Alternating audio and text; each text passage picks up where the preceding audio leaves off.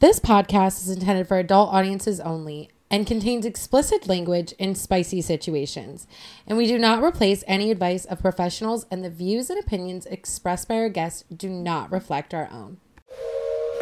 Welcome to the Pineapple Express podcast, and I'm your host, Kylie, aka Sexy Swinger Chick. And I'm Brad, aka Brad the Space Cadet. Journey with us as we navigate an ethical non-monogamy, sex positivity, sex work, and relationship advice as millennial swingers. Explore with us as we share some of our upside-down pineapple adventures with you. All aboard the Pineapple Express.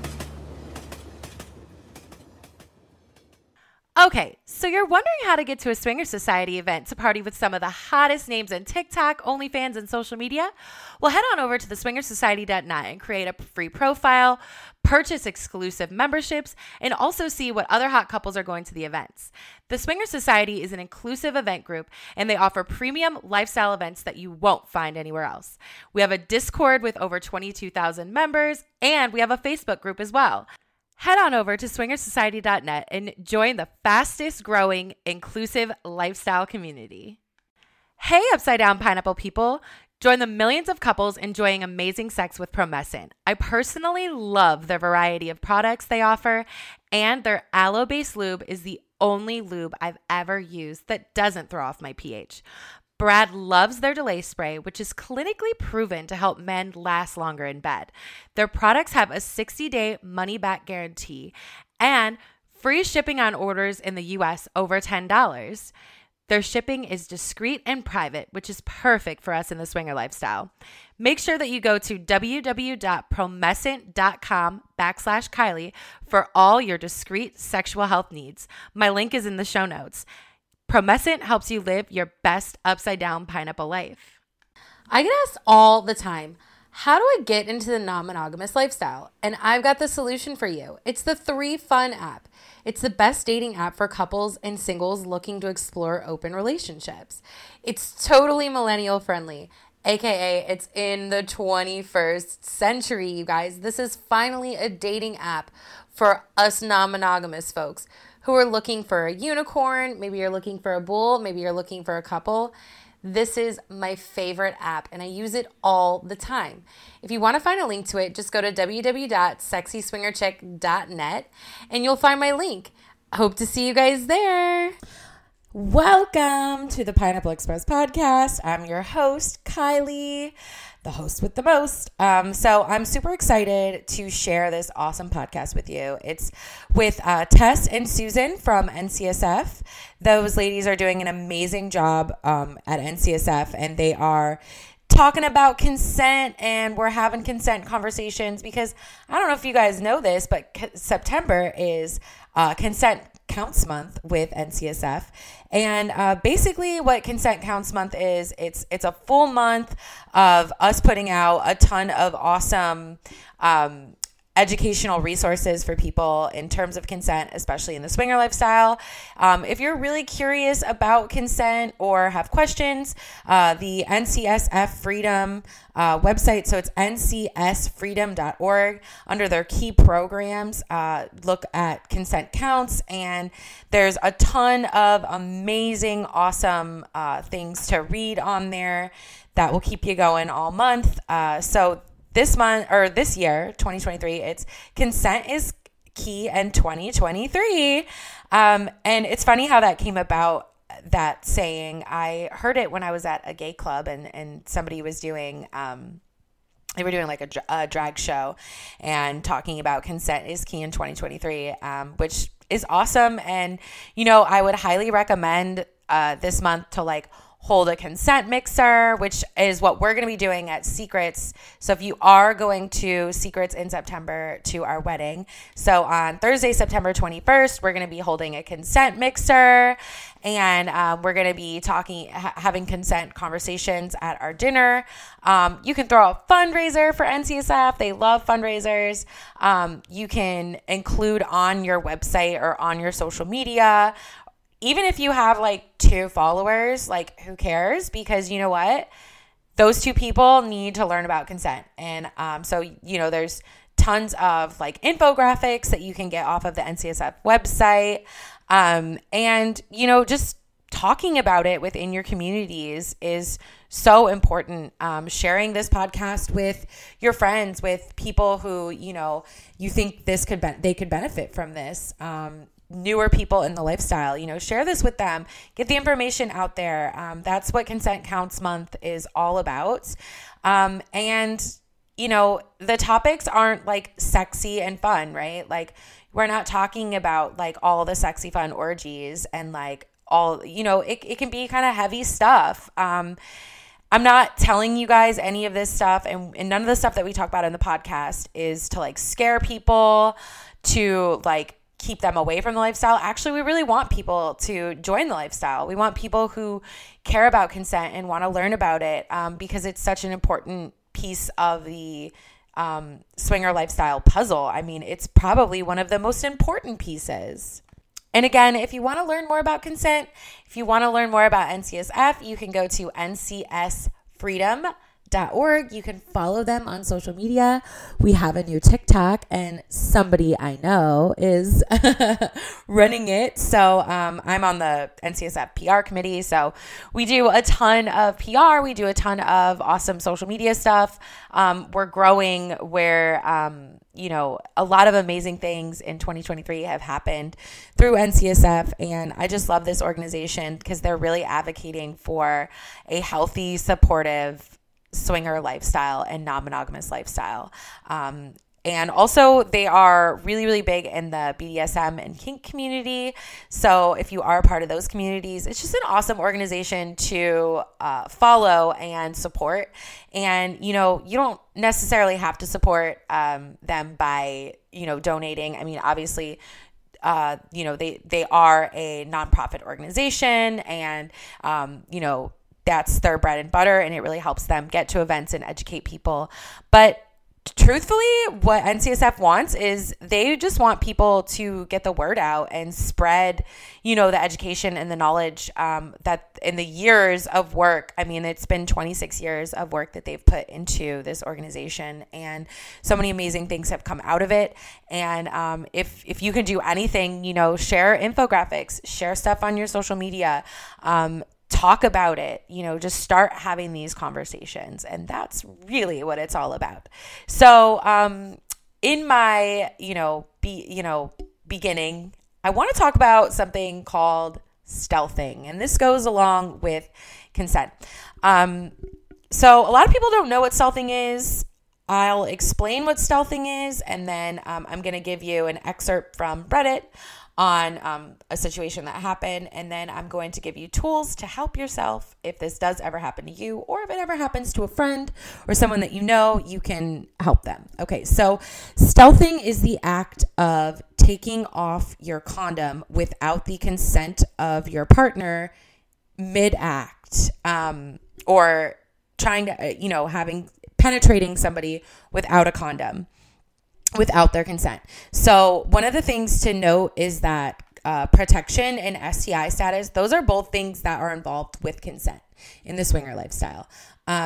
Unfortunately, this is becoming somewhat of a trend in the swinger lifestyle. And I say that because I've seen a lot of Reddit posts recently, and I've seen a lot of Facebook posts of people having these conversations and talking about how, I met a single man online and this happened. And so that's kind of why I wanted to bring it up today. I'm not bringing it up to scare people. I'm not trying to make you, oh my God, you're not going to go to a swinger event and this is 100% going to happen to you. I'm not saying that. What I'm saying is I want it to be something that you watch out for. I want it to be something that you educate your friends about, and that, we know about, because it's been happening. So this post that I read on Reddit, and this is what inspired me, I suppose, to have this conversation, is it's first bad experience since becoming swingers. And it's really long, but I'll just kind of read the gist of it. So about halfway in, while going at it doggy style, I happened to glance behind me and noticed he was filming me on his phone. I immediately told him to stop, and asked if I could see his phone so I could personally delete the video. I honestly should have stopped things right there, and I'm kicking myself over it. what happened next has truly been messing with me. A short time later, his condom slipped off, which I hadn't noticed until he said something along the lines of, "Oh yeah, you like it bare," which quickly grabbed my attention, and I asked him to stop, but he continued on. At that moment, I was stuck in my head, wanting everything to stop, but unable to move or speak another word for a couple of minutes before I finally pushed him off and went to the bathroom. Which, guys, if you don't know, this is called fawning, and this happens a lot when you're in situations, non-consensual situations. You will stop like a deer in the headlights. That's why they call it fawning, and you won't know what to do. And we do talk about this in the podcast, by the way.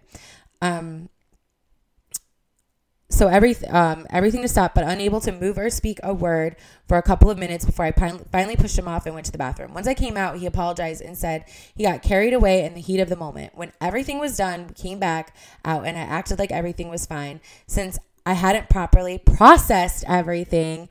Plus, I don't tend to enjoy confrontations. Okay. So that's the gist of it. You guys, this is such a common thing that happens when you are in a situation like stealthing. Stealthing is considered sexual assault. In my opinion, it's considered rape. Now, there are no legal ramifications against stealthing, but you guys, this is a very serious matter, and that is exactly why this person acted like this. First of all, when you are involved in a sexual assault situation similar to this, or just like this, it takes a long time to process situations like this. You think, what could I have done differently? What's wrong with me? Why didn't I stand up for myself? But our bodies also protect us, and that's why this person went into the fawning mode. So I'm not telling you guys this to scare you. Again, I'm not saying that this happens all the time, but it's something to be aware of. And some of the things that you can do to make sure that if this does happen to you or a friend or somebody you know, make sure that if you're at a resort or if you're at a swinger event, that you definitely 100% contact management, contact the people who are there to help you, security, whoever you feel comfortable with. Go talk to a friend. Go talk to some, the event coordinators. Go talk to the club owner, like whoever you feel comfortable talking to.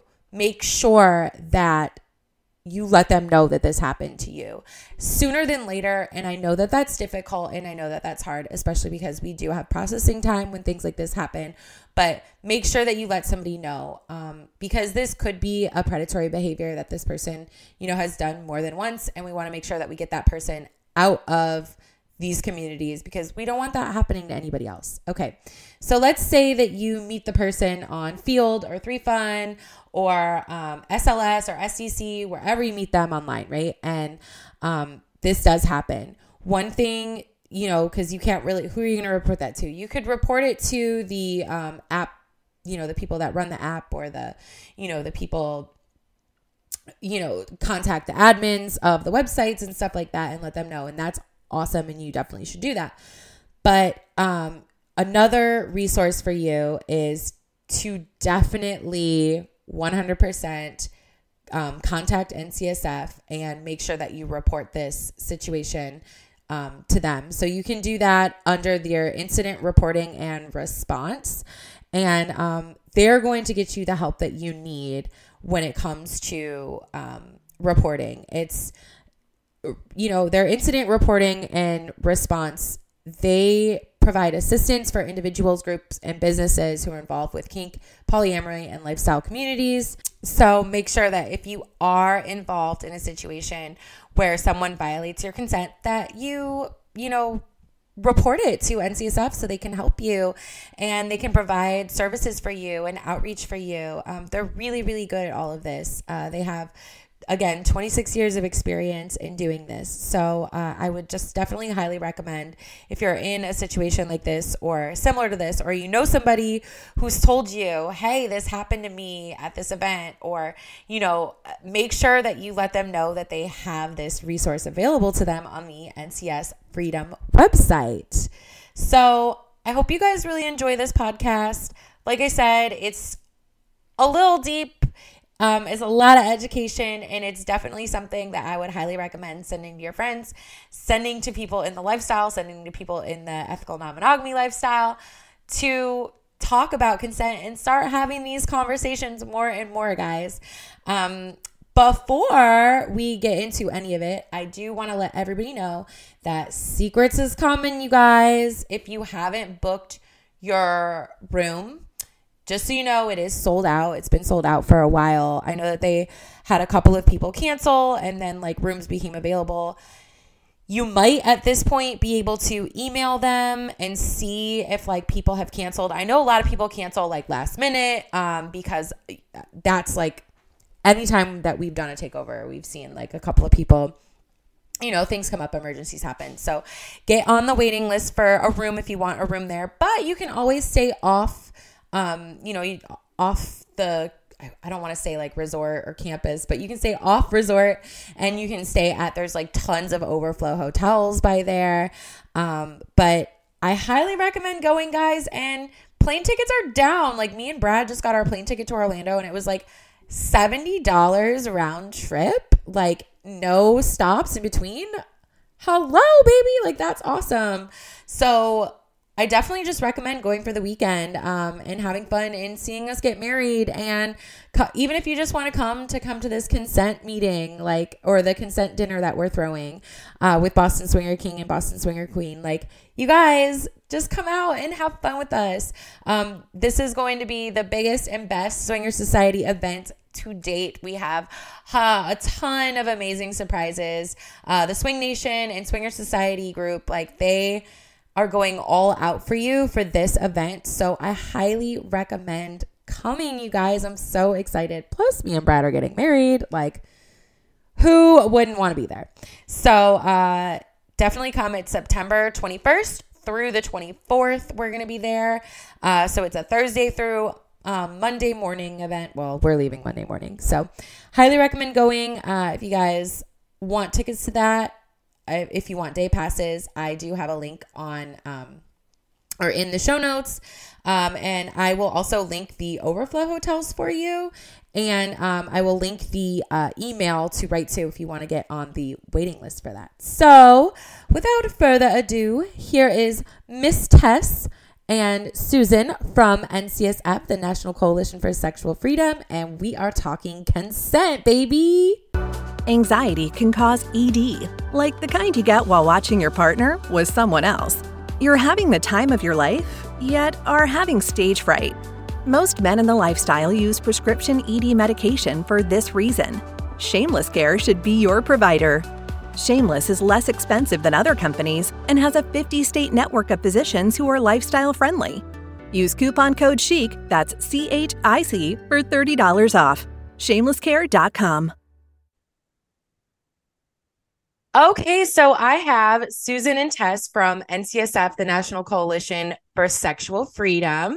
And Tess is the NCSF chairperson. She also heads the committee of the Educational Outreach Program Committee. And Susan, she's been on my podcast before. And Susan is the executive director and spokesperson for NCSF. So welcome, ladies. Thanks for coming on. Thank you for having us. Yeah, we're so happy to be here. So it's September 1st.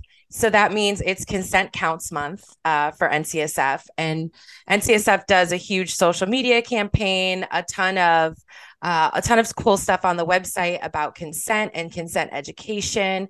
So I wanted to start off this month with a bang and have you ladies on here and chat consent, red flags in the ethical non-monogamy space, as well as predatory behaviors, what to look out for. So I would like for you guys to just give me a rundown of who you are. I know we've had Susan on here before. Tess, we haven't. So if you want to make it a little longer, that's okay. And we'll start with you, Tess. So tell us who you are, how you came about with NCSF. As you mentioned, I'm the current chair. But I've been volunteering with NCSF for a very long time. Susan and I have been friends for a very long time. And when NCSF got started, there's there's nothing not to want to be a part of. Milestone events like depathologizing BDSM in the DSM-5, explicit prior permission with the American Law Institute in 2021, making consent a part of our conversation in a way that never happened before. I come from the kink space. I was a later addition to the non-monogamy space. I think Susan came at it from the opposite direction. Um, and where NCSF framed these conversations in a way that I can't imagine anyone not wanting to be a part of, honoring sort of the various needs of various communities and constituencies and voices in a way that was never done outside of individual clubs or groups or events. And all I bring to that is my individual perspective. Um, Chairman doesn't mean much in the NCSF. We all function as a team, and of which you are a part. And I'm very excited to be here to talk about consent at the beginning of Consent Month. Yeah, me too. Susan, tell us a little bit about you. And I think if you listen to the last if the listeners listen to the last podcast, they know all about your story, but tell us kind of just where you're at now with NCSF and how you got there. Sure. So yeah, I've been non-monogamous for well over 30 years, and then started exploring kink while I was in a non-monogamous relationship. And it's been going ever since. I ended up gathering the first 5 groups together to form the National Coalition for Sexual Freedom.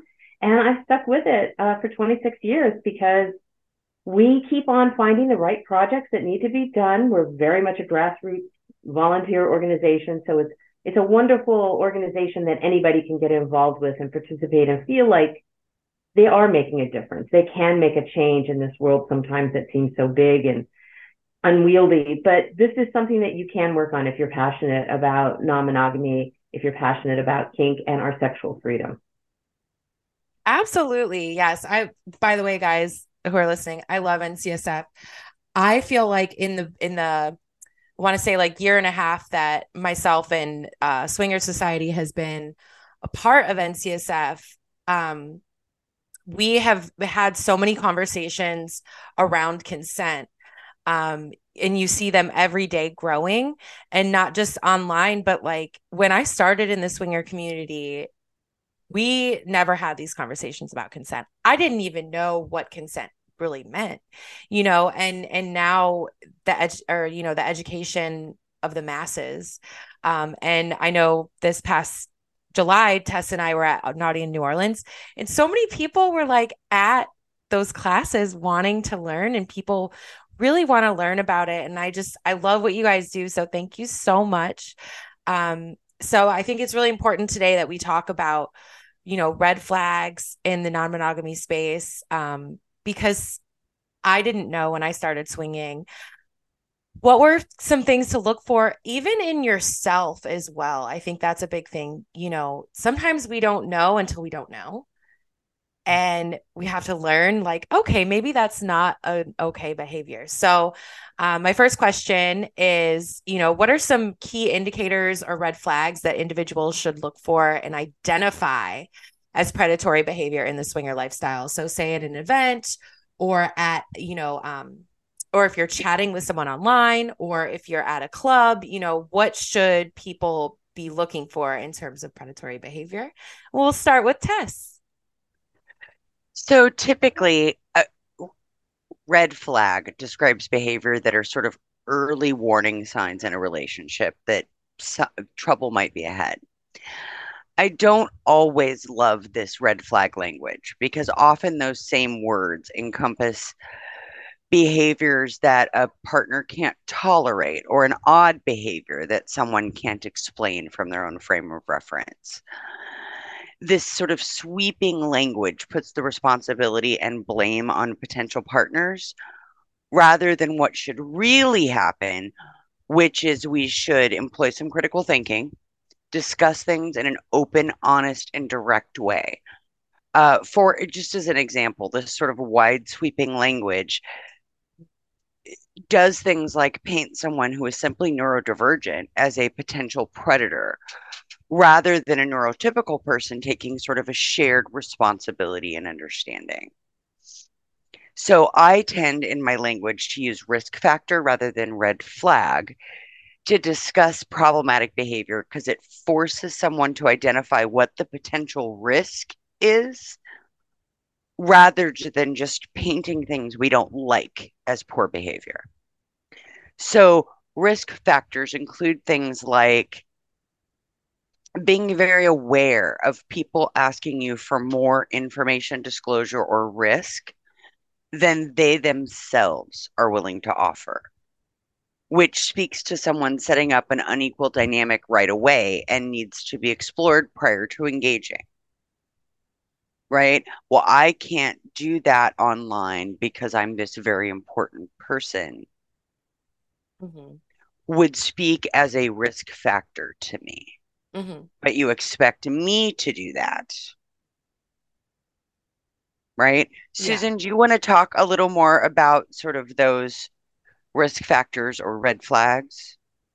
Sure. Yeah, I think it's a great way to put it. It's not just something that you might not like or that makes you uncomfortable in interacting with that person. You can make the decision to just withdraw, but it's potential problems. It's signs of lack of respect or lack of equality that can kind of point to unhealthy relationship dynamics. And I think these are things like if somebody is making decisions about your time without asking you what you want to do. Okay, we're going to go here, we're going to do this, without exploring with you what you want to do and why you want to do it, right? So you're both coming to the table equally. And it could be things like somebody criticizing you and trying to get you to change your behavior. I want you to be more like this when you're in this place, or I want you to wear this when you go here. You know, that's something that's crossing from somebody's personal behavior into your behavior and then trying to dictate your behavior. I think that anytime you're afraid to be honest about what you think and you feel, you need to like raise the red flag inside yourself and go, why am I walking on eggshells here? Why am I concerned that this person's going to freak out? And often that's accompanied by things like conflicts are never resolved. You know, it's just there is never an apology for a mistake. Instead, any kind of issues are just ignored. And blame can come in here too, like where if you're blamed for every time something goes wrong in the relationship and the other person doesn't take blame, or if somebody blames all of their previous partners. I really think it's a red flag when somebody, every single previous partner in their past, they're critical of their previous partners. They don't accept responsibility for their part in whatever might have gone wrong. Oh, she was crazy. She was just crazy. It's like, okay, so then you've dated 3 or 4 people who are crazy. Okay, now I'm seeing like a common denominator here, right? Yeah. These kinds of things are things that they're not consent violations. They're not boundary crossing, but they're things that can indicate that the dynamic is unhealthy and that things are getting out of skew. So I think that's what people need to be aware of. Yeah, and like a really good example of that, I think within the swinger non-monogamy space, and I actually just did a podcast about this, but like the one penis policy. Have either of you ever heard of this policy? That to me personally is a risk factor because it just feels, you know, I think in the swinger lifestyle, there's a lot of balance, and I think in the ethical non-monogamy space, there's a lot of balance. I mean, of course, it's not always a risk factor though, because sometimes but it's just really important to communicate. And I think that's the biggest thing is like communication. And another huge risk factor I would say is drinking or taking drugs and being pressured to do that. Mm-hmm. I think that's in fact, we often see that's a precursor to a consent violation. If somebody pressuring you to drink, pressuring you to take drugs, come on, just come along, just, you know, play along. It'll help. It'll help what? You know, it'll help me not be in my right mind. So yeah, I think that is definitely a big red flag. If you ever feel pressured to drink or take drugs. Yeah. Extract yourself from that situation. Because we know from research and data, right? Sometimes predators get people to take drugs because they are significantly less likely to report to the police if they felt themselves complicit in the act. Mm-hmm. Yep, absolutely. And I talk about this a lot because I'm a sober swinger. People, and this is a big conversation that I think that we're starting to have as a community. The culture of, I wouldn't necessarily say drugs is a huge culture in this, at least not in the circles I run in, but drinking is a huge culture in the swinger community, and in spaces like, orgy places, and this is in the polyamorous community. I don't know so much about the kink community. Maybe you guys know, but it's a big part of the culture, and people don't realize you cannot consent if you're over the legal limit, and that's one drink an hour. Okay. And impaired is impaired, right? And nobody's ever going to say you and your partner at home can't have a glass of wine and do what you do. But there's a difference between a committed relationship that already has very clear structure, boundaries, and conversation around it, and this whole sort of casual play where we're falling down drunk before we ever agree to anything. Everybody's in trouble there, right? Everybody has risk there. Yeah, I agree. 100%. What do you think, Susan? Yeah, I agree too. We see this in any kind of community. Anytime it's a drinking culture, lack of inhibitions, lack of ability to judge for yourself can come into play. So especially if you're new to the lifestyle and you want to go out and go to like different clubs, the tendency is, oh, I want to have a drink to take the edge off, and then I'm going to take another drink because this feels so good. It might be better to go in a little bit more edgy and sober and thoughtful about it, especially if you're exploring with a partner, because you want to make sure you can still connect with that partner and have a conversation with that partner as you're exploring. Absolutely. And this is something I wish I would have learned early on, in the swinger lifestyle. Like, it's okay to like take it slow and not drink. But I think that when you're newer, you just want to jump in and you're excited, and then you're nervous, and like it's a new environment. So, drinking can take the edge off, but it's just, that's a risk that, you're putting not only yourself at risk, but you're putting others at risk when you have behaviors like that. So I want to know, like, what steps can both experienced, and this is especially for like newbie swingers, take to ensure that consent is always respected and boundaries are upheld in the swinger lifestyle? What can you do as a couple? What can you do as an individual? How can you ensure just that everyone's going to be consenting and that's upheld? I would definitely say talk before you do anything. And this is so counterintuitive because we're not taught how to talk about sex. So we're kind of coming into these spaces, that where we can do a lot of things, but we haven't got the words and we haven't had the practice. So I think that sexy foreplay includes, telling somebody what you like to do and asking them, what do you want to do? That can, and everything else should be off limits. If you don't talk about it, you really should consider it off limits. You don't want to spring something on somebody in the midst, especially somebody new who you're playing with. You want to make sure that you're within those little boundaries. So you need to learn how to talk about it, whether it's in the heat of the moment, like at a club. Some people are like, how do I do this, right at this moment? Well, think about it, even practice in the mirror and think about, if you meet somebody and you're heading to the back, right?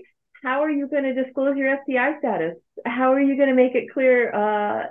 Don't go anywhere near my bum, like you want to like make sure that you have this in your mind and how you can communicate that, as well as like if you're going out on a date, you meet somebody on a dating app, right? You can have that conversation a little bit more spread out.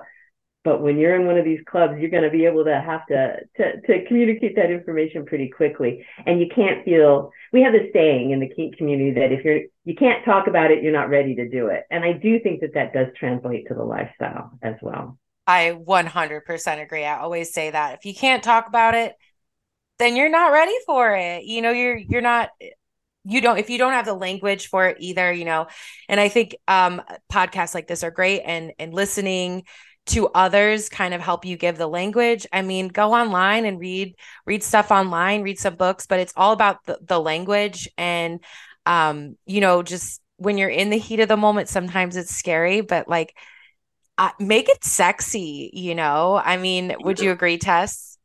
I would. And, learning terrific negotiating skills is probably the best thing you can do for yourself, right? Not only do we discuss these things ahead of time, we also discuss feelings and things and instances as they arise, as well as upfront designing times we're going to check in on our progress, even if we don't think there's a problem. And not setting and maintaining those sort of firm and healthy boundaries is an open invitation for others to disrespect you. Boundaries aren't just a sign of healthy relationships.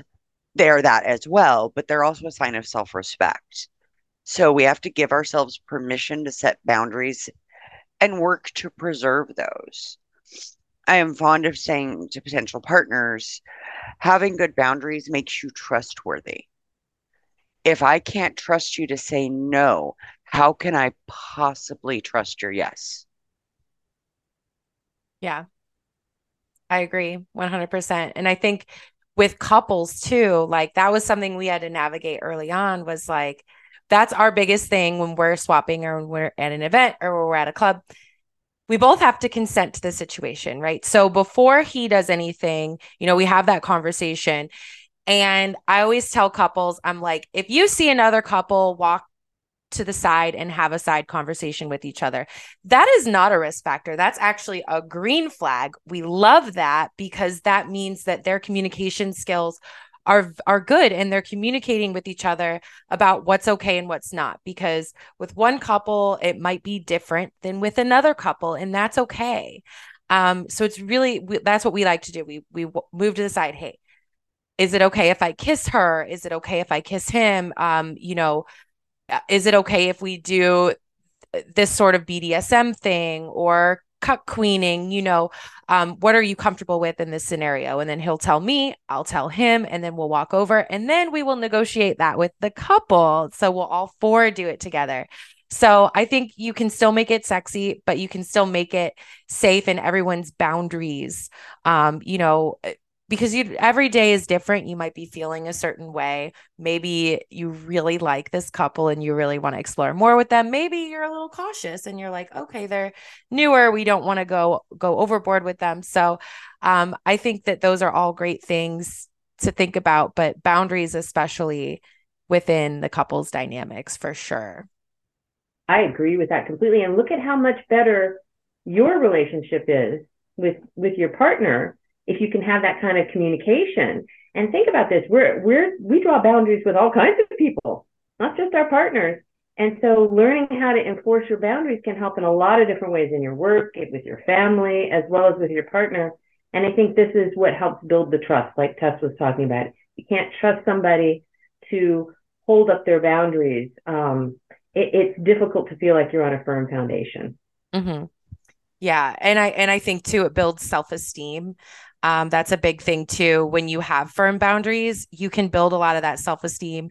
Like once you start saying no, especially if you're someone like, I'm not really a shy person, and I'm not really but if you're somebody who's maybe a little bit shyer, or maybe a little bit, has problems saying no, you're a people pleaser. Women, we tend to do that a little bit.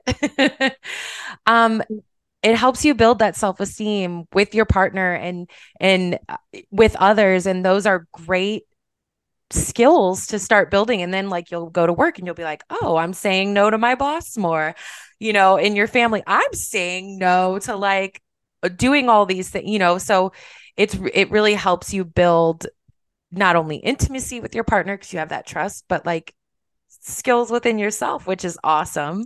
I'm a sex worker, and one of the biggest things, that my first boundary with the guys when we go to the back is like, hey, no holes, man.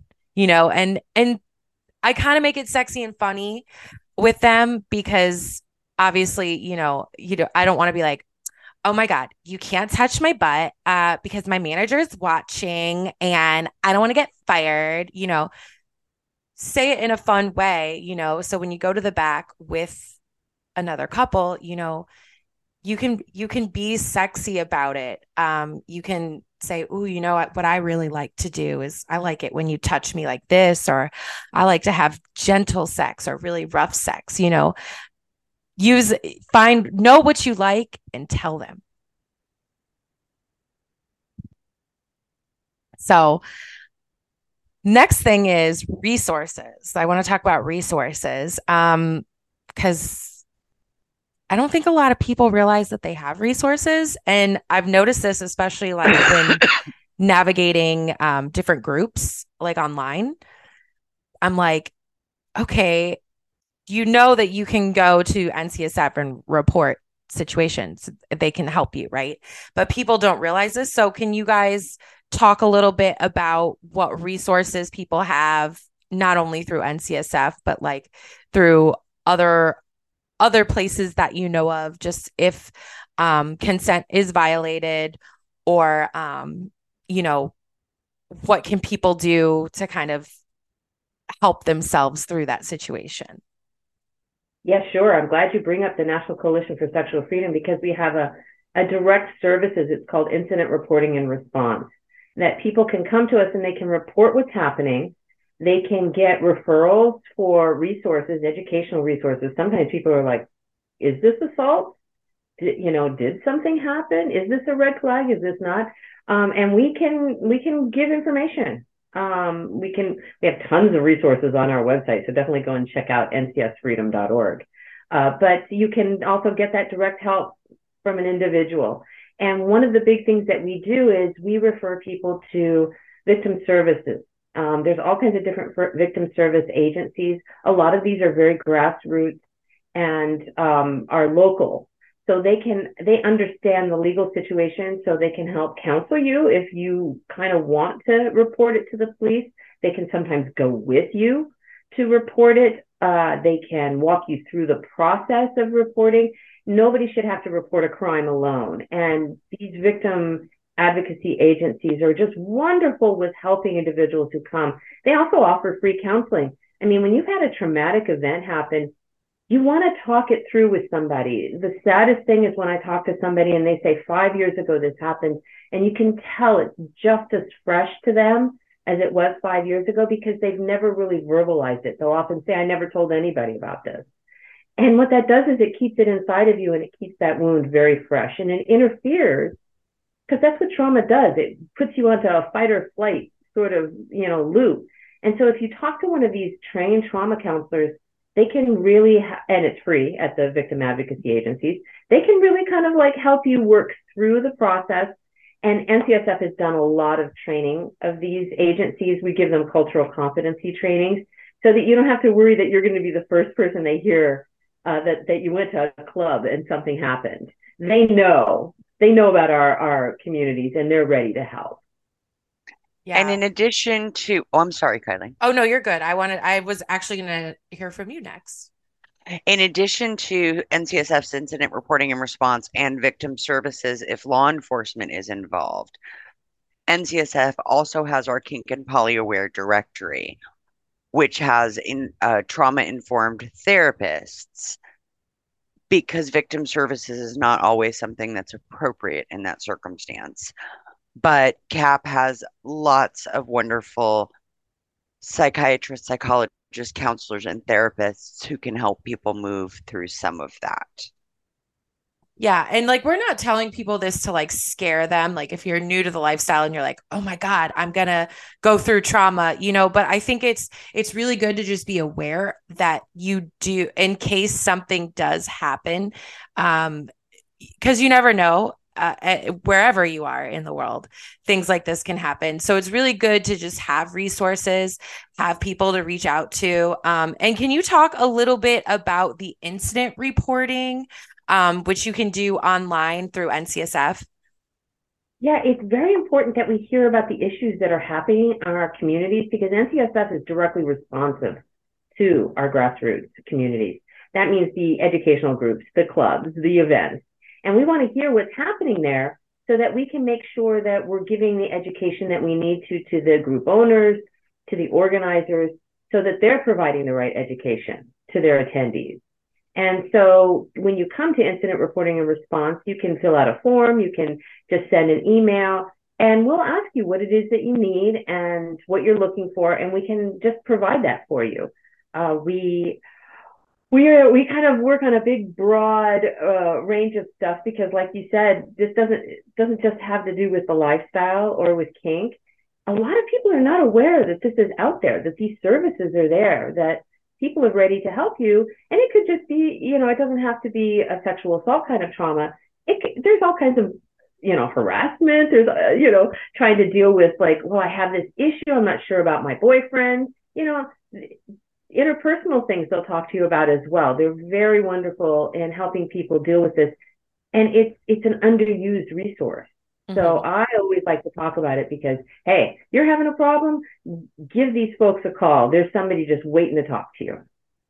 And again, like Susan said, this helps organizations and event owners, and especially these big events, it helps them learn what their community needs so that we can avoid situations like this for the next time and just continue to get better. So I think it's really important to, report those, and even if it's not a big incident in your mind, a big incident, it really does help get the education out there, which I think is the biggest piece of all of this, is the education piece of it, and just helping people, realize not only that they have resources, but like finding the consent language and all of that, which NCSF provides on the website. So, again, if you guys haven't been to the NCSF, so it's ncsfreedom.com, right? Or .org. It's .org. That's .org. And it's going to be in the show notes, of course. But yeah, and the incident reporting is on the website. You can just go on like the drop down menu. So my next question also in that is, what are some strategies and techniques that can be employed to empower individuals to assert their boundaries and communicate their consent effectively in the swinger lifestyle? And to kind of add to that is like, how can we as individuals empower ourselves? Because that's a big piece of this puzzle, especially in the swinger lifestyle, is saying no, saying I don't like that, saying I'm uncomfortable with this. There was a big situation in a club close to me that I work closely with this past weekend. They had a big takeover.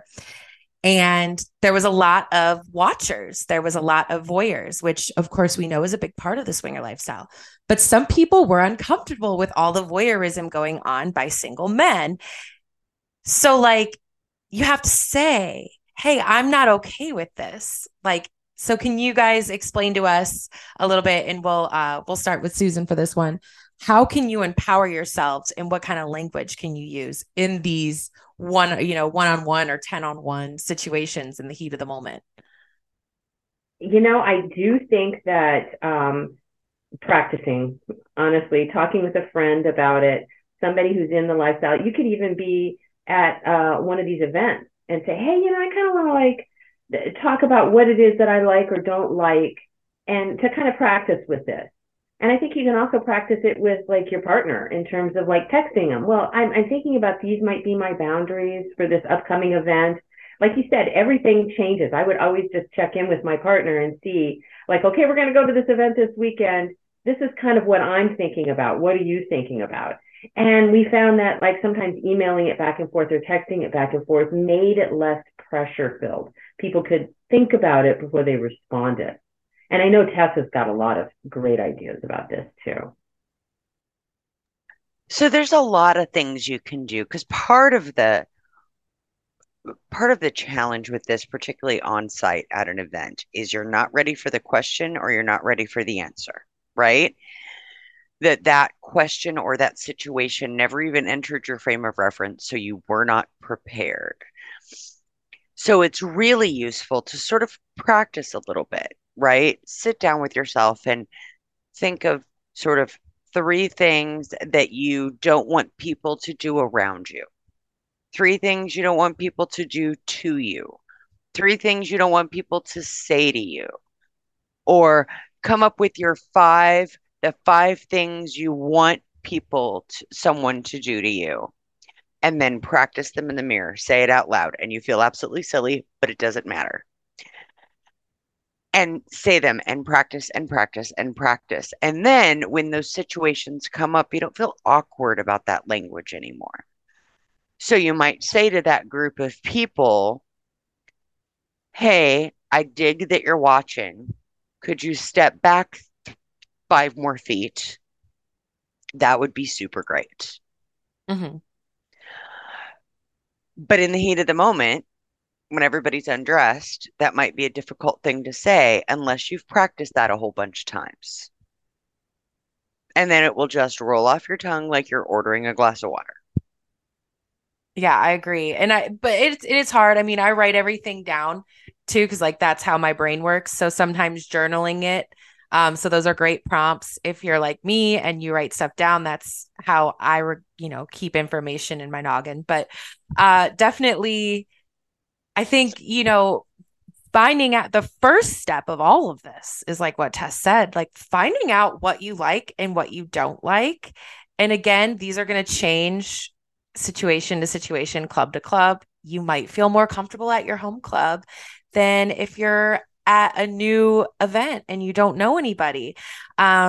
Maybe you're someone like me who really doesn't care if I'm naked around everybody. Like that's fine with me, but not everybody is comfortable. And we also, as people who are going to the clubs and stuff too, we have to be cognizant of like other people's boundaries, and that so always ask and always communicate that with people. Hey, is this, even, and sometimes I feel like I overdo it a little bit, but really there's no overdoing it, right? Like you can't be, especially in a swinger situation and in a non-monogamous situation, for sure. Yeah, I agree with that, because the more you can communicate, people are impressed by it. Because first of all, they don't see that very often. So you might feel odd doing it, but it's something that people give a lot of respect to. Those who can actually say what it is they, look up with a smile. Hey, could you back up 3 feet? Thanks a lot. I love that you're watching. I just need some distance here. And then if they don't, do what you need, or tell your partner, hey, we need to go down to the back and get a private room. This is kind of killing my buzz here. And then if something isn't working for you, definitely communicate to the people who are at the club. Mm-hmm. And let the volunteers know, let the owner know, let the person at the front door know. They can't do anything if they don't know about it. And you never know when something that is kind of minor that's happening to you might be the last straw. You know what I mean, with this person. So you've got to communicate and let them know what's happening as well to make a better space for all of us. Yeah. And it also, that protects your fellow community members when you do things like that, and when you go and talk to event owners. Because like in reality, nobody wants to be the snitch, right? Like you don't want to be the guy who's like, oh my God, to the event owner, but like you never know the situation. And, and sometimes I think people come by it like they don't mean to be, I guess, for lack of a better term, predatory per se, right? Like they don't mean to continue watching you, or like, they don't mean to be like that, but some of them. So, but it's still good to just talk about it. And the event owners aren't, like they're not going to go back, and it's not a gossipy thing, it comes from a good place. Yeah, they're there to educate people. A lot of times they just need to pull somebody away and say the etiquette in this space is to do this. Or, hey, you might be making people uncomfortable if you're staring too hard. So sometimes it's just you're doing that person a favor. You don't have to be the one to educate them. You can just kind of notify the person who has all those words and has that power to be able to do that. Yeah, oh, sorry, go ahead. And to tack on what Susan just said, you are in fact doing them a service, because the best thing we can learn as we navigate our communities and navigate creating the life we want is to separate refusal from rejection. Mm. Right? I don't want this is very different from I hate you and you suck. But we've been taught that no is a bad thing. We've been taught it's impolite or impolitic, or if someone tells you no, they're rejecting you. And that is not at all the case. We come to our communities to create this magical life that we want. And everyone is entitled to do that. And just because someone isn't part of the magical universe that I have created for myself doesn't mean there's anything wrong with them. They're just a different kind of magic that I'm after.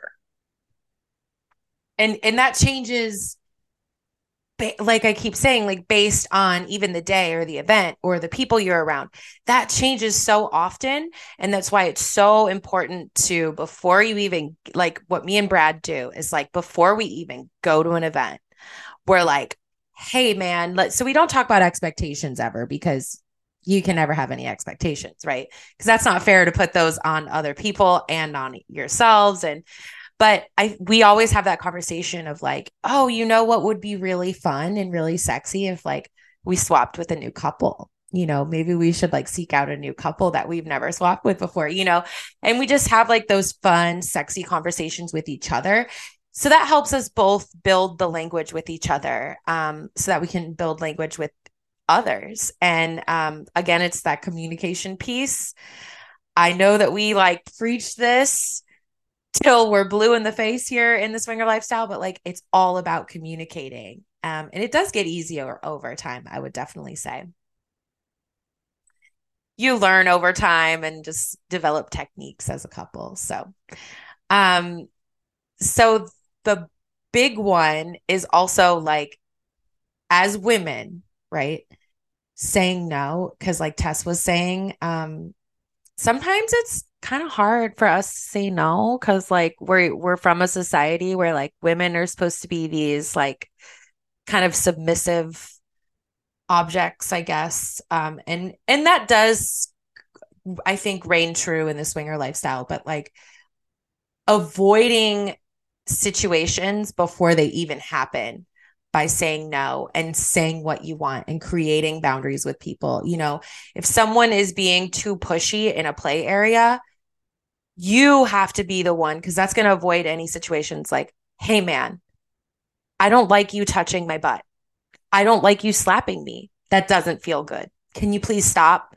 I think it's really important to empower us, especially as women, and men too, but like to empower each other, I think too. So this is the big one that I really wanted to talk about.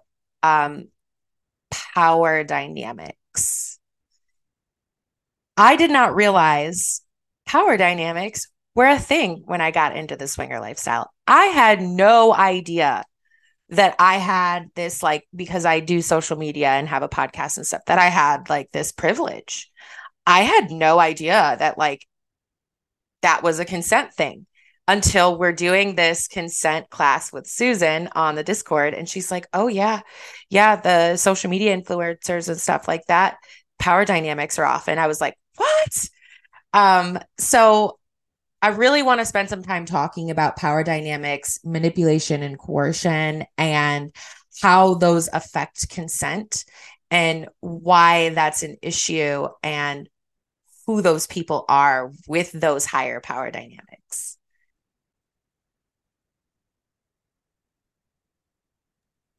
Tess, yeah? This is interesting because it's kind of two sides of the coin. So I'll take one side and I'll let Tess take the other.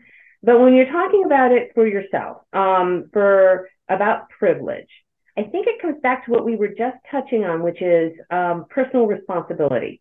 You definitely have to take personal responsibility and not kind of abdicate responsibility when you come up against somebody who might have more power in the community. They're with the in crowd, they're in the midst of the whole conversation going on, and you're with your partner on the other side of the room going, gosh, I wish I was part of that, right?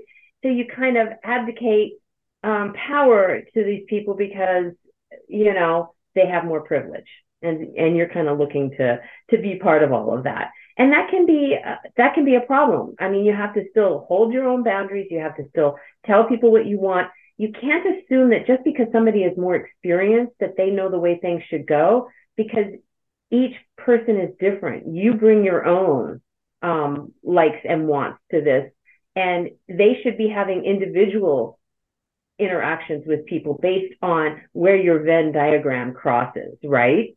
So it's, you can't just blindly trust, especially when you're brand new, you can't just blindly trust the people who are more experienced, or maybe the volunteers. And it's often not like the club owner or the organizer. They're busy, right? They're often not playing as much. But it's the person who comes to the club every Friday, right? It's the podcaster, it's the volunteer who has the key, and is doing so much work in the club, and they become kind of a fixture. So, or somebody who says that they want to like mentor you or guide you through learning about the lifestyle or about kink.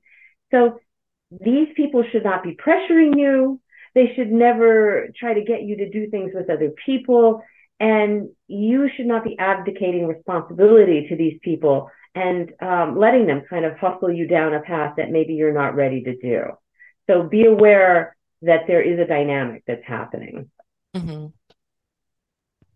Yeah, and the other side of that is those of us with privilege or experience, or to Susan's point, status, need to acknowledge that we have that. And we have to create sort of a gatekeeping mechanism to be sure we're not taking advantage of people. Mm-hmm. Sometimes that means you just can't play with new people. Sometimes that means that you have to sort of set a boundary for yourself that says, I'm not doing this with anybody unless they've been involved for X. Mm-hmm. And I completely agree with and I just think that is the responsible turn. Might there be exceptions to the boundary you create? Sure, you've got to use your own judgment. But I think if you're not actively thinking about it, you're just sort of creating little messes behind you. Mm-hmm. Absolutely. And to Susan's point, I agree with her that it's not typically the event producer, the club owner. They're much too busy doing the thing that they do. It's sort of one step back from that, because we get very entitled based on this time and energy and commitment we put into these things, right? And it's a superhuman emotion. I don't think anybody wakes up and says, I'm going to take advantage of some new people today. It doesn't look like that, right? This is just sort of their domain, and they've put all this time and energy and passion into this, and this is what they're getting out of it. And then they create all these messes behind them. Mm-hmm. Yeah, Absolutely. With swinging especially, my partner and I will often, like, if we get to talking to somebody and we're thinking about kind of playing together, and we realize they're like brand new, you know what I mean? Like, this might be the first time at the club. What we'll often do is do soft swinging. You know what I mean? We'll go into the back and we'll have sex with each other, my partner and I, and they'll have sex with each other on the same bed. And that's often enough for people who are brand new. That's often enough to blow their minds, right? So you have to be, I think it's very important that you go slowly with people who are brand new. Those of us who have more experience just need to be, sure, I would have loved to have like completely, done a full swap and do the whole thing. But I have found over the years that if you do it very slowly, if you start slow, if you let them initiate more, and you want to make sure it's both parts of the couple, you always encounter that where one is really gung-ho. I always just judge what I do by the one who's holding back the most. You know what I mean? I go at the speed of the slowest person. And often we're the ones kind of throwing up okay, we'll play again. It's not like you have to shove everything into one encounter. And I think some of the best relationships that happen out of the lifestyle are people that go slow, they take the time to get to know each other, and then they end up like, playing for 15 years, 20 years, and going on cruises together. So I have that vision in mind of I want to make sure I don't leave a mess behind, as Tess says. I want to make sure I'm leaving behind somebody who could be a potential friend and who looks back on our encounter and feels good about it. I wasn't trying to get something out of it. We were trying to create a good experience for everyone. Absolutely. And I think that goes both ways. So, as somebody who is an ambassador of the swinger lifestyle, and somebody who, has the knowledge and education, it's also my job to like over communicate with the newer couples, and let them know that like this is a safe space to do that. Like that's something that me and if we meet a really new couple, we let them know like, hey, we're a safe couple. Like we get it. We know what you guys are dealing with. If you need extra time to go chat, if you have questions for us, like we're absolutely here to help you if you need help. If you don't, and you're like, and we don't do that out of like a manipulation way. We do it out of like, we've been there and we knew that we were there before, and we never had that. Like we went to our first swinger club, and like I would say like the first year we probably made a lot of bad decisions because we just didn't have the education, and we didn't have a couple. I mean, the couple that we did swap with at first, like they were awesome, and they were kind of like that for us. They created a safe environment where they were like, do you guys have questions for us? Like, we know this is your first time. Like, how can we help you? So I think it's really important for the people who do maybe have that privilege to create safe spaces for new couples, in a good way. Yeah, and I think you can do that just by, seeing when people come in. Like if you're a more experienced person and you see new people come in, you can just go up and talk to them. I do that at kink clubs. I do that at lifestyle clubs. I have nothing to do with these clubs, but like I get right out there and I'm like, hi, you look new. Do you have any questions? And if I see kind of a couple that seems really intense to try to get these people alone or something like that, I let them know. I go up to where they're getting a drink and I say, you can decide what you want to do here. Don't feel pressure. You know what I mean? Without pointing anybody out, but just kind of giving them that information. I mean, I have that privilege, so I feel like I need to be able to give back to people and try to give them as much information as possible. Yeah, I agree. I do the same. I do the same thing. Like, hey, just checking in with you guys. How's everything going? And just little check-ins like that with newer couples and like that. Because like I said, when we first went to a swingers club, like we sat in the corner and we just like looked around and just like, we didn't talk to anybody and we were scared, and no one like came up to us and was like, hey, you guys look new, you know, we had sometimes it's important to like create your own safe space with your partner, and like it's nice when you're in a swingers environment with a partner because you kind of have that safety net. And I feel like when you're alone, like if you're a unicorn or a single male, that can be a little bit scarier to navigate because you're just like, I don't have a safety net. It's all me. So maybe bring a friend with you, or a trusted couple to really help you, especially if you're newer, to create safe spaces for ourselves as well. Did you want to add anything, Tess? We got it. Perfect. Yeah, but it really would have saved me a lot of like time if I had just known like, hey, you can go talk to people.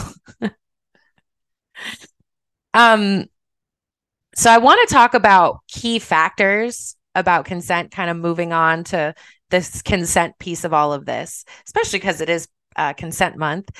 And what are your biggest key factors, Susan, when it comes to consent, especially in the ethical non-monogamy space?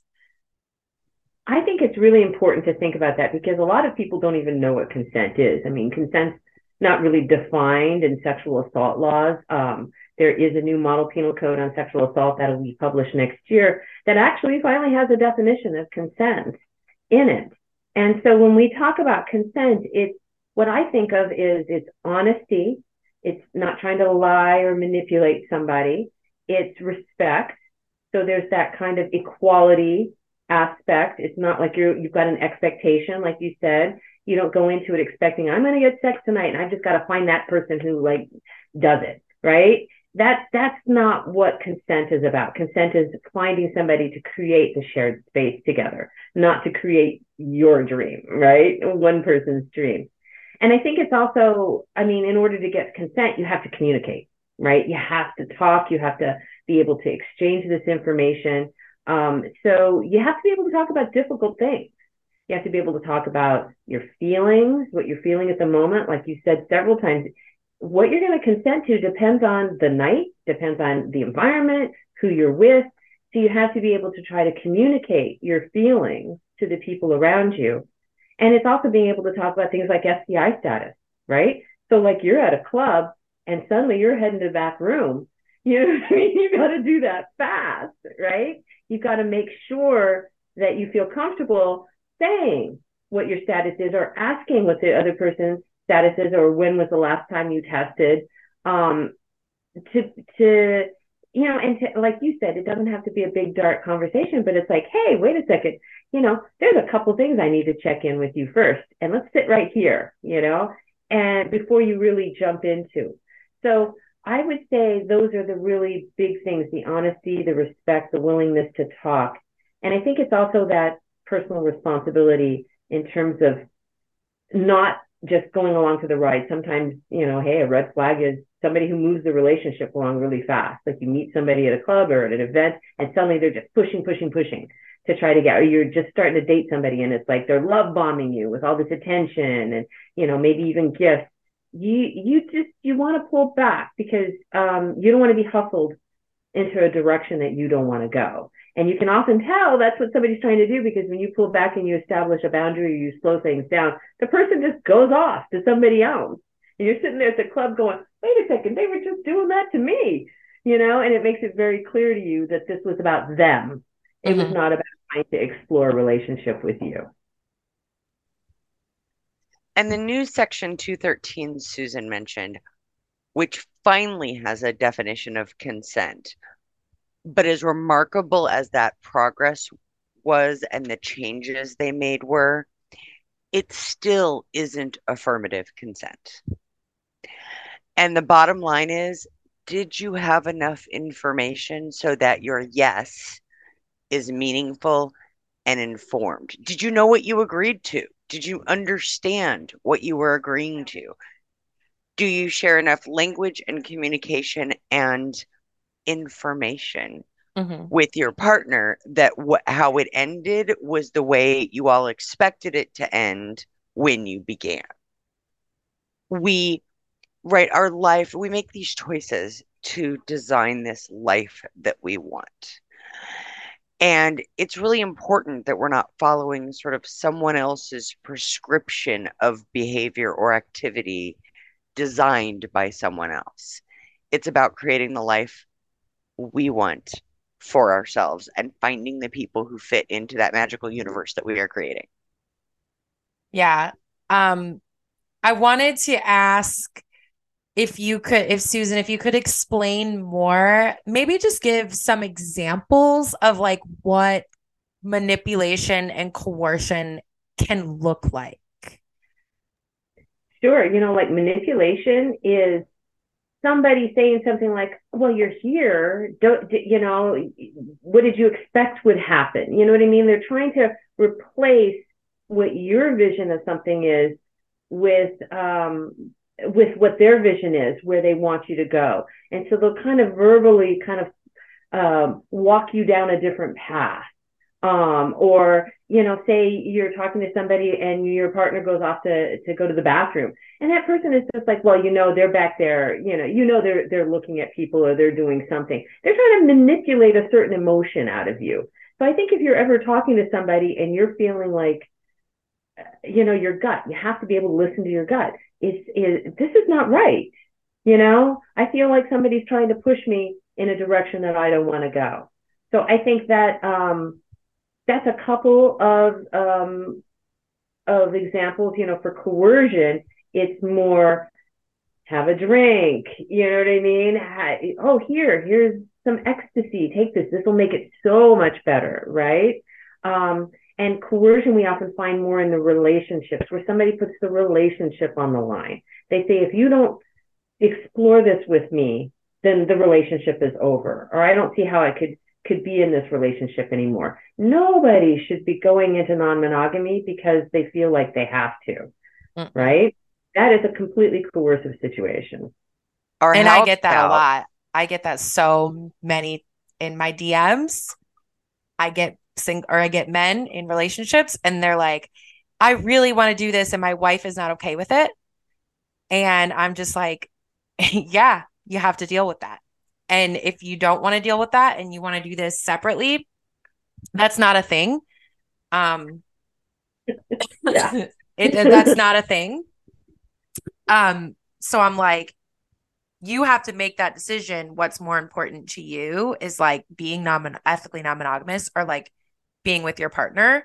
But your partner, they absolutely have a say in what they do with their body and what they're comfortable with. And if non-monogamy is not for them, you have to respect that. But that's like the second most question or thought that I get DM'd from, especially men. I'm not just calling out the men here, but like they say, like, my wife, I've talked to her so many times and she just won't budge. She won't do it. And I'm like, I don't really know. I don't really have an answer for you with that, but you can't coerce. Like they'll say to me, how do I get my wife to become a swinger? How do I get is the worst language you can use, because that is absolute coercion right there. What do I say to my wife to get her to become a swinger? Like, you don't say anything to your wife. Like, there's no language that I can give you.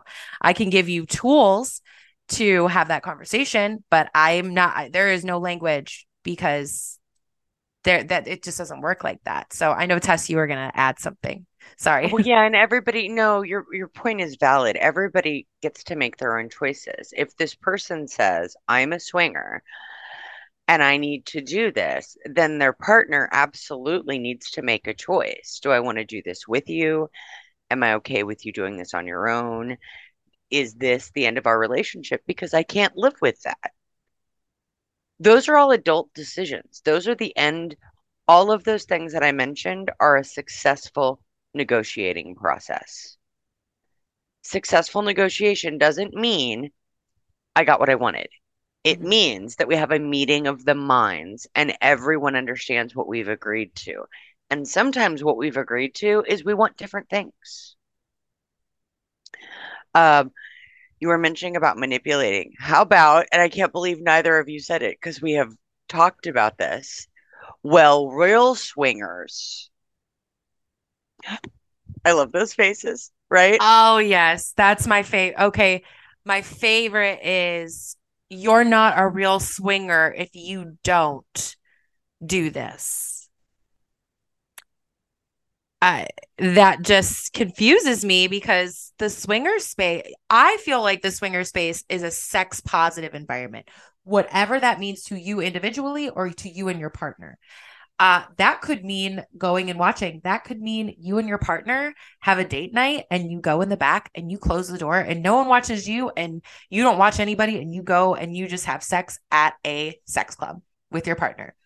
That's it. That's all it could mean to you, that you enjoy dancing and dressing up and having a good time and hanging out with people who you consider your friends, but you don't swap at the club and you don't have sex at the club, but you just enjoy the community. That is also a very valid part of the swinger community. And a lot of people, I get this online all the time, is, you're not a real swinger because you're online and blah, blah, blah. And it's like, the definition of a real swinger? There really is no definition.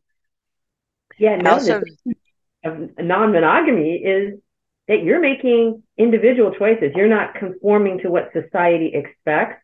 So the last thing you want to do is to conform to what somebody expects from a swinger, right? No, the whole point is you are developing this yourself, and that's what makes it so empowering and so freeing for individuals, when they can draw their own boundaries, when they realize they can say no. I mean, that was a big thing for me. Like, really, I can say no? When I first started exploring, it was kind of a revelation that I could chart my own path.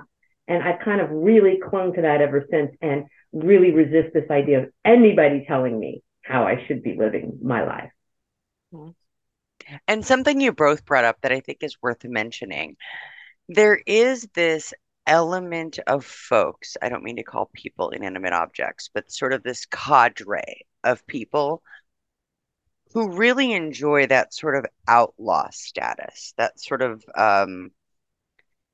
under the over the radar. I don't know. Under the radar. I don't know the right language, but that sort of outside of society status. And so many of us being open and on social media and doing podcasts and sort of belies that status that they really enjoy. So I think maybe it threatens the thing that is sexy for them. Yeah, and I've heard that too because like that is I think one of the criticisms of it is like, oh my God, this was an underground lifestyle for so long and it was so taboo and like this is I think it goes the same way with like strip clubs and sex work and stuff like that. Like it's sexy because it's taboo.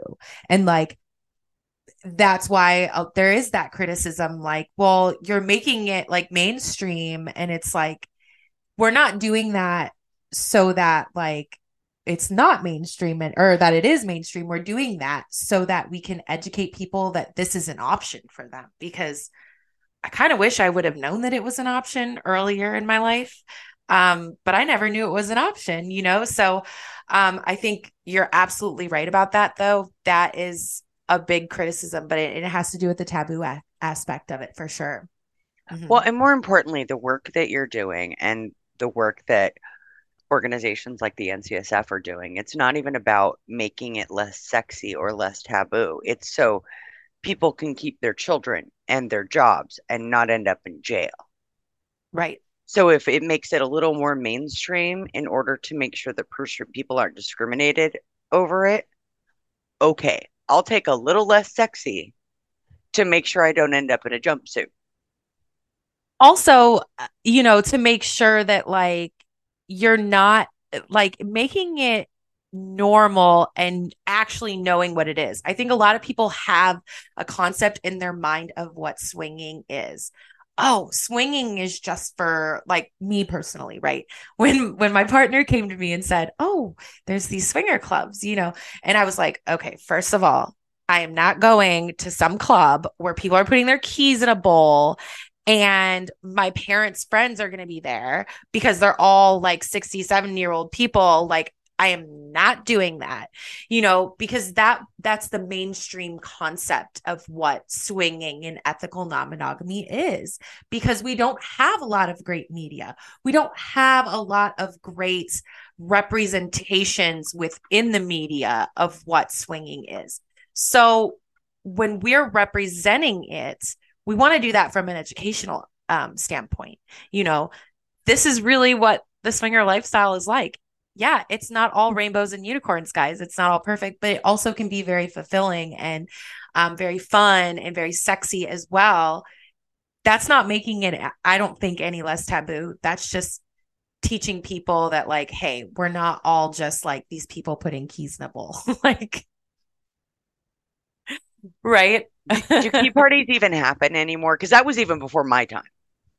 Does that even happen anymore? I don't even know if I hear like myths, right? And like you hear myth because I meet a lot of different, age groups of swingers, and like some of them say that they did, but like it's not on the scale of like what people think that they are. And again, I think it's because the only representation within media is like, first of all, either swingers being so vastly different, right? So like they are really the I guess you could say the outcasts of society, right? Like they're just weirdos and like sex freaks, which we're just normal people, right? Like most of us, I know teachers, I know doctors, I know lawyers, I know people in the military, I know police officers, all normal people do this. It's just we might have a different outlook on sexuality, and so I think it's definitely all about representation, and that goes with consent as well. I don't know if there's a lot of great representation in media when it comes to consent. No, unfortunately, what we have is kind of the anti-representation, like the Harvey Weinstein, and which and even 50 Shades of Grey, as problematic as that little book was, it did bring a worldwide discussion about consent. And no, that's privilege, and no, that's stalking, and maybe that's a little coercive. And so I think that we're kind of starting to get there where people are having more discussions in the mainstream media about consent, but there's still a long way to go because there's not a lot of discussion about consent in pornography. It would make a huge difference if every porn scene had a negotiation and a little recap afterwards. They used to do that with things like kink pornography, where they would show that this was completely consensual, and then they stopped doing that. And so now what you just see is suddenly people appear in a room together and wordlessly have sex. And that's not a very good representation of the way that you really do need to be approaching this. That gives me a really good idea. Thank you. That we can show those moments. I'm a big advocate for ethical porn. And I think that goes along with ethical porn. Like, it also helps give young people or people who may not know, because again, I think education is so important, and it's such a big important piece. And like, if you're getting your education from porn, like, that works too, and I did want to talk about, just to kind of add on to this consent conversation. I know we already talked about alcohol and substances and stuff at events. And then another key one obviously is age, right? So this is like, it seems very obvious, but it's also something like everybody consenting to the situation should be above the age of 18. Like, which seems very obvious, but like, I started as a unicorn when I was 17 with couples who were like 19, 20 years old, obviously this was in the early 2000s and things are different now. That was the days of Craigslist, but definitely we want to have that conversation, right? Yeah, absolutely. You need to be a consenting adult. That's what these communities are about, consenting adults. And, the age of consent might be 16 in a certain state or 17 in a state. But we're talking about sex like 301. We're talking about not the beginning parts, but, you have to be able to communicate about this, and you have to be able to understand the risks. And so we really don't want to be rushing people under 18 into this. This is something that NCSF is adamant about, that these communities are really for consenting adults. And so people could be curious about it, but they can wait a couple of years. It's not going to kill them, right? to wait until they're 18 to go to a sex club. And then, and you can even talk about people who are older, like say, 60 years old, and they're trying this for the first time. They're still a brand new newbie. You know what I mean? And you can meet up with a 21-year-old who has a ton more experience. And so you can't just be ageist about it and say all the youngsters, are the ones we have to watch out for, because it really is the newbies, the people who are just first coming into this. But I agree with your point. Yeah, me too. And there's a difference between a state's age of consent, which might be 14 or 16 years old, and a consenting adult. Mm-hmm. Consenting adult applies over 18. You can vote, you can fight for your country. Right. Absolutely. And to add on to that, your mental health plays a huge role in this. And people don't really think about this when it comes to consent. But like, if you're going through a mental health crisis and, you can't really consent. And we actually Susan, we just had this conversation because we made like an infographic about it in one of the NCSF meetings that we just had. And like, what does that, I know that we really talked about it and I want to talk about it here, but like, what does that look like, a mental health kind of, you're not in your right headspace? Like, what does that look like? So, lots of people have different mental health disorders. You could be bipolar, you could be depressed, you could be on medication for certain things, and you need to be talking to your partner about, what that looks like if you're going into an episode or having a crisis. You want to be kind of preempt that and talk about that. And certainly if you're somebody who, you're with somebody new maybe, and you don't know what might be happening. If the person is not responding to you, I mean, I think that people can just have trauma flashbacks sometimes, and they can freeze, and they're not verbally responsive to you. If somebody's not talking to you, you need to stop whatever you're doing and give them care and make sure that everybody's in their right mind, because it could be completely inadvertent. You did something very minor and somebody's triggered, and you do not want to keep pushing them. So that's the sort of mental health crisis that you want to be aware can happen to anybody. Yeah. And I think that goes for if you're having conversations with somebody online, and you get to know them, and then you meet them at a club, or you meet them out on a date or something, have those check it if that they've talked to you a little bit. And some people might not open up about it like others, but like just check in, like, hey, how we feeling today? That's a great part of communication. Definitely. Tess, did you want to add anything about that? No, and I do think I'm a big believer that everyone should have a therapist. And I just think mental health is so important, and it affects so many areas of our life. And all of us could be healthier, right? Mm-hmm. And I just think everyone should have a therapist all the time. Yeah, absolutely. And, there are non-monogamy. I mean, because I think a lot of people get uncomfortable, especially in the non-monogamy space. Like, okay. And I know, like, when me and Brad were doing couples counseling, like, our couples counselor was awesome, but like, he was a minister of a church, and like,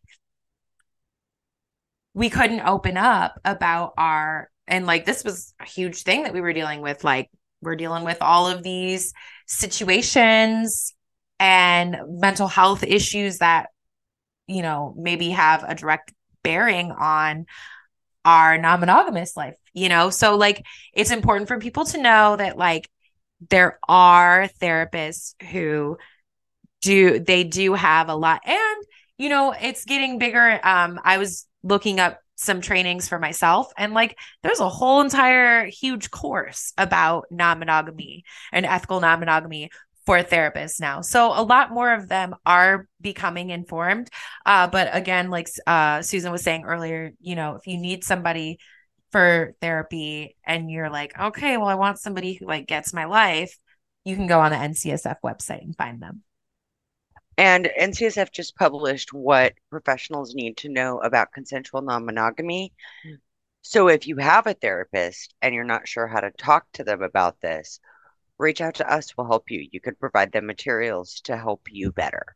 Mm-hmm.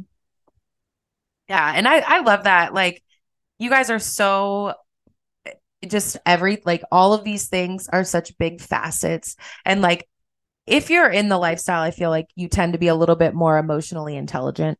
And I say this a lot, and like, it's a healing journey and all of that.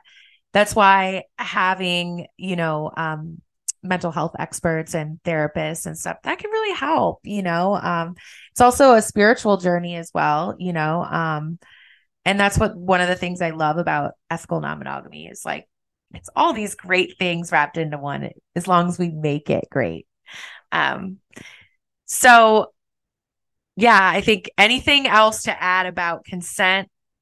Any like major takeaways about consent for you guys? Like, if you could tell somebody like one major takeaway when it comes to consent and ethical non-monogamy, what would it be? I would say check in with yourself.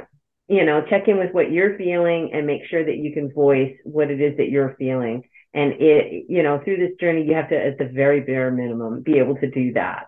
Be able to trust yourself that you can say what it is that you want or don't want.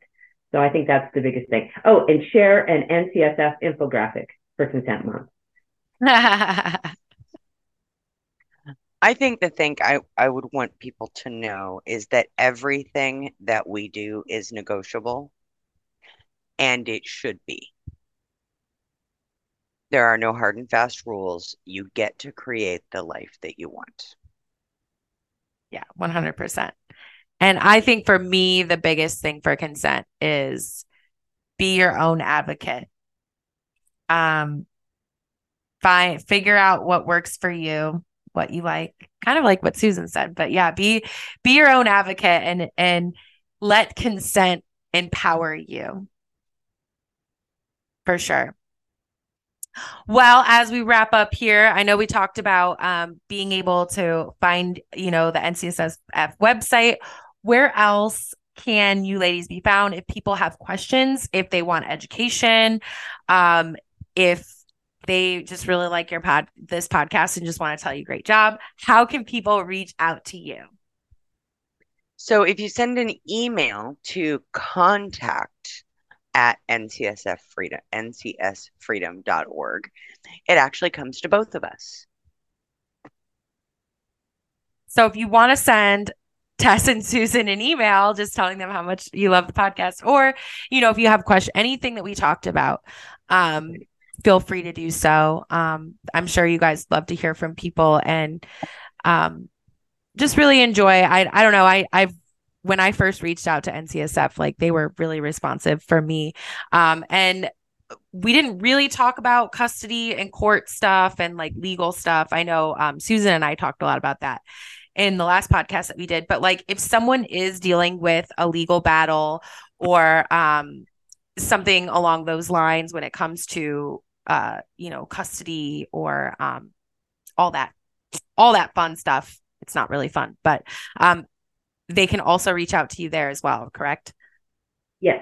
You can reach out to us about any kind of issue you're having. And you can also follow us on social media. We're on Instagram, Facebook, Tumblr, and Kylie's doing our TikTok. Yay. Yes, we have a new TikTok. So if you're not following the NCSF TikTok, it's NCS Freedom 0 on TikTok. So yeah. Any last words for the listeners? Anything you just really want to get out there into the universe for our listeners, especially for Consent Month? I'm just so glad that people are willing to listen and are interested in consent. I think that's the biggest thing. We just need to keep this conversation going. So thank you so much, Kylie, for having us on. Absolutely. Absolutely. Thank you. Any last words, Tess? Just that NCSF is made up of all of us. NCSF is truly made up of the people who join and participate. So if anybody's got any activist or advocate in them, reach out, and their voice matters. Yeah, absolutely. And even if you just want to help, you want to be a part of the conversation, I think that's important too. I've so many people who they want to help and they want to be a part of this, but they don't know how. And I'm always like, well, contact NCSF. Like I didn't know how for the longest time. And then, I had a conversation with my friends at the Swing Nation and we were just like, this organization, we should reach out and see what we can do, not only to help, but to educate ourselves. And I think, if you are in the lifestyle and you want to volunteer, NCSF is always looking for volunteers. We all have gifts and we all have wonderful things about us. Some people are better at some things than others, but definitely reach out to them for that. So thank you, ladies, so much for coming on. I can't wait to have this come out. And we're really excited about lots of awesome things that NCSF is doing. So more to come. So thank you so much. Thank you.